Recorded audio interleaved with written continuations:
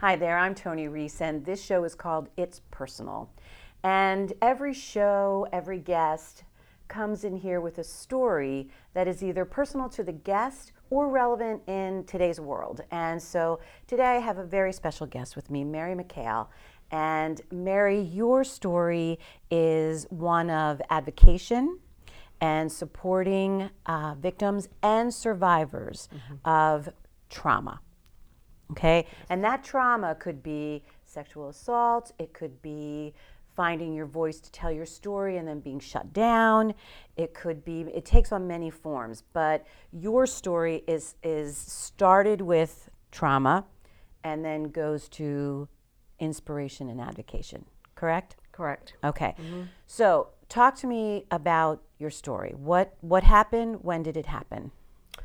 Okay, well, I just want to just give a little brief history, I guess, to growing up and everything. I was raised from a what I would say a very good family, Catholic family. I was the last of four. I have a twin, and I went to 12 years of Catholic school. Um, Life was pretty much normal. I did things that most kids do growing up. We did go to church every weekend. The church was a big part of our life. My father was raised by priests, two priests, I think in particular, but they were role models for him. So it was very common for my family to have priests around our house. And so after Saturday night mass, we would invite the priest over to the house. It was very common, and I did other things like went out and played with friends. I played sports in school. I just a very average middle class life. So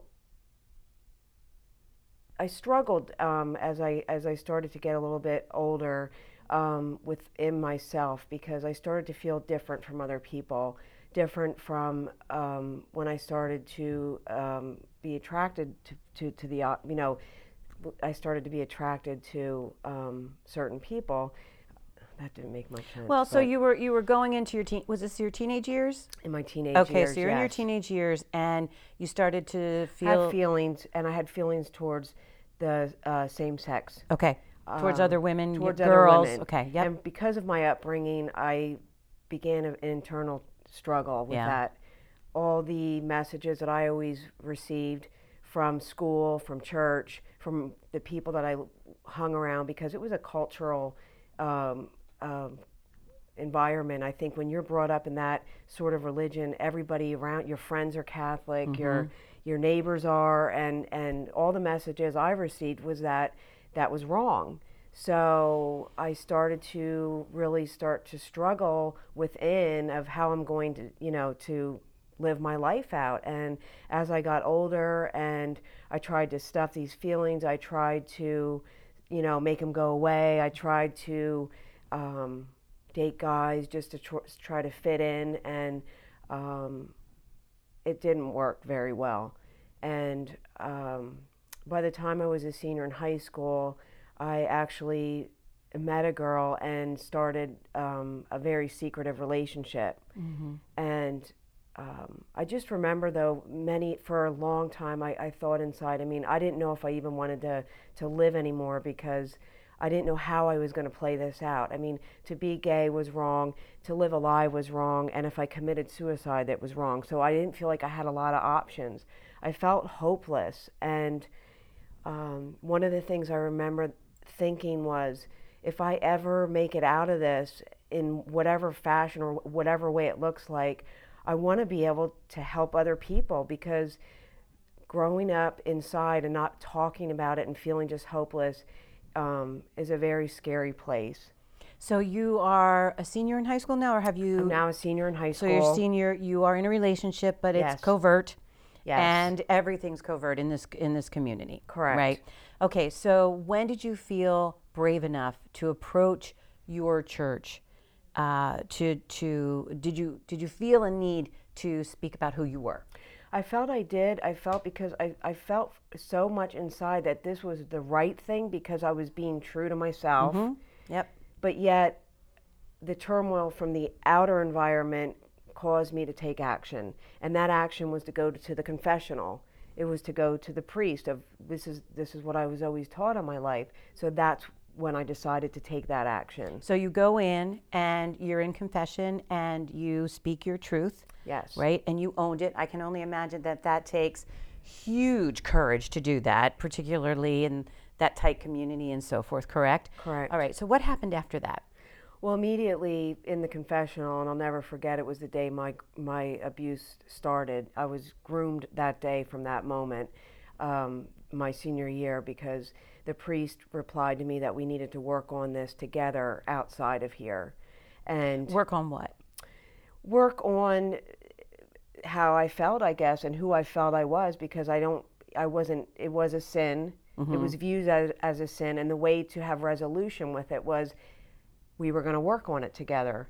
And that's basically what he said to me. At that point, I probably wasn't really 100% sure what that looked like, mm-hmm. but I, at that point, was willing to take any direction, because this was the first time that I said the words out loud. Okay. What happened after that? We started to meet this priest at school, in his office, on school time, and then it progressed to his office outside of school at the rectory where he lived. And he kept telling me that he had a special program that he needed to work on with me to help me communicate better. I don't remember him specifically saying that this program was going to not make me gay, mm-hmm. or turn me straight. It was to help me communicate. And at that point, I was willing to do whatever he said and follow any direction, because I felt alone in this. And also, the one person I did tell, I didn't want him to tell anybody else. Right. So at this point, he had me. Right. So let's keep it covert all the way around, mm-hmm. right? Because the backlash for you could have been huge. Sure. I mean, I felt like now I have two secrets instead yep. of one, mm-hmm. is how I felt. So how did you get through this? He kept the abuse itself. He said we would get together outside of here after I had graduated, because I couldn't be the student-teacher relationship anymore. So the event, the major event happened. I mean, up until that point, there was inappropriate conversations and stuff like that, what I was able to overlook because of fear-based mm-hmm. on my end. But the one night that it did happen, the event that happened, and I don't know to go into detail about it. You go into what you're comfortable with. He had a program that was specially sent to him by a psychologist, and he said the only instructions that came with it were that we needed to complete the program that night. Couldn't go into any other sessions. He didn't know what it was about, but here it was, and I needed to agree right then. So I said, okay. What happened was he had walked me back into his room that night at the rectory. I remember one lady being there who was leaving. We walked back into his room, and he shut the door and he locked it, and that's when I suspected, and the light bulb went on. But still, even though the awareness was there, I still felt like I need to do what he says because of this fear that he was going to tell somebody. That's all I kept thinking about. Well, I would imagine it was fear, but also position. Mm-hmm. His Yes. position too. So what happened? Well, he had the large envelope, and I remember specifically thinking, did he write on these envelopes to look for his handwriting? They were typed. Opens the large envelope, and inside there's 3. The first envelope he opens up, and it says, talk about your past sexual experiences, and we were both to participate. So he would tell me when he masturbated and, just like his thought process, how he didn't really want to, he struggled with the celibacy part of being a priest. I talked about mine, which I did not have I was pretty naive then, and I didn't mm-hmm. have this large, sexual background, so that went rather quickly. The second envelope said, point to each other's body parts and give names, slang or professional. So there was touching with that, mm-hmm. with each. And so at this point, we completed the 2 envelopes, knowing there was the third one. I knew it was getting progressively, more intense. So I tried to get out of it. I have to go. It's getting late. No, you agreed to this, blah, blah, blah. So I said, okay. So he opens it up and it says, get undressed as far as you can and critique each other's body. So he went first. He got down into his underwear and he wanted to take his underwear off, but I insisted that he didn't. And then I went, I got down into my bra and underwear and he wanted me to go further, and I would not. I adamantly would not. And I left that night. I got out. Looking back and hearing other stories now, I don't know why. You know, as a survivor of sexual assault, or sexual, abuse, sometimes when you hear other people's stories, you do tend to have guilt for some things, or you wonder why. But anyways, I got out and was never going to go back. And he started to call me at work, at home. My dad said to me, what did you do? Why does he keep calling? Because that was what people thought. The priest can't do wrong. And I said, this is what he did, told him. He called the next time. My dad answered. He confronted him and he denied everything. But I think it scared him enough to stay away and stop calling.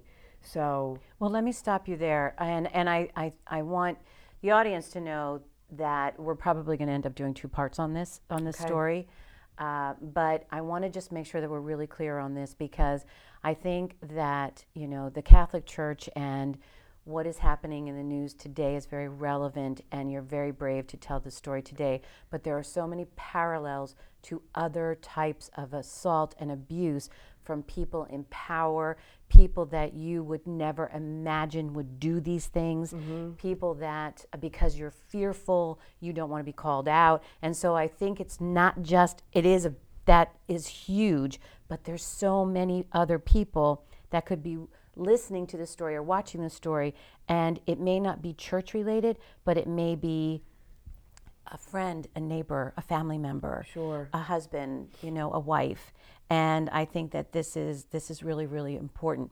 Before we end this segment, I want to know how you were brave enough to admit to your father that this was what was going on. So the priest is calling, and now you had kept this secret from your family. You had been through what you went through with the priest. What do you think it was that motivated you to be honest with your father? The fear of doing something wrong, because I feel like when asked, he thought I was the one that had done something, and I needed to clear my name, I guess. So you knew then what you had been through was wrong. You knew you had been abused, and you had your family there, and so that became more important to you, yes, than what this person's position, power, and what his word was. This family became more important to you, yes, and your name. Yes. Am I correct? Correct, and I knew that they would, I knew deep down that my family would support me no matter what. That's fantastic. All right, we're going to end it here. We're going to come back to part 2, and we'll go into what happened after this, okay, and how you got through it and ultimately got through it. Okay. Okay? Yep. All right, thanks, Mary.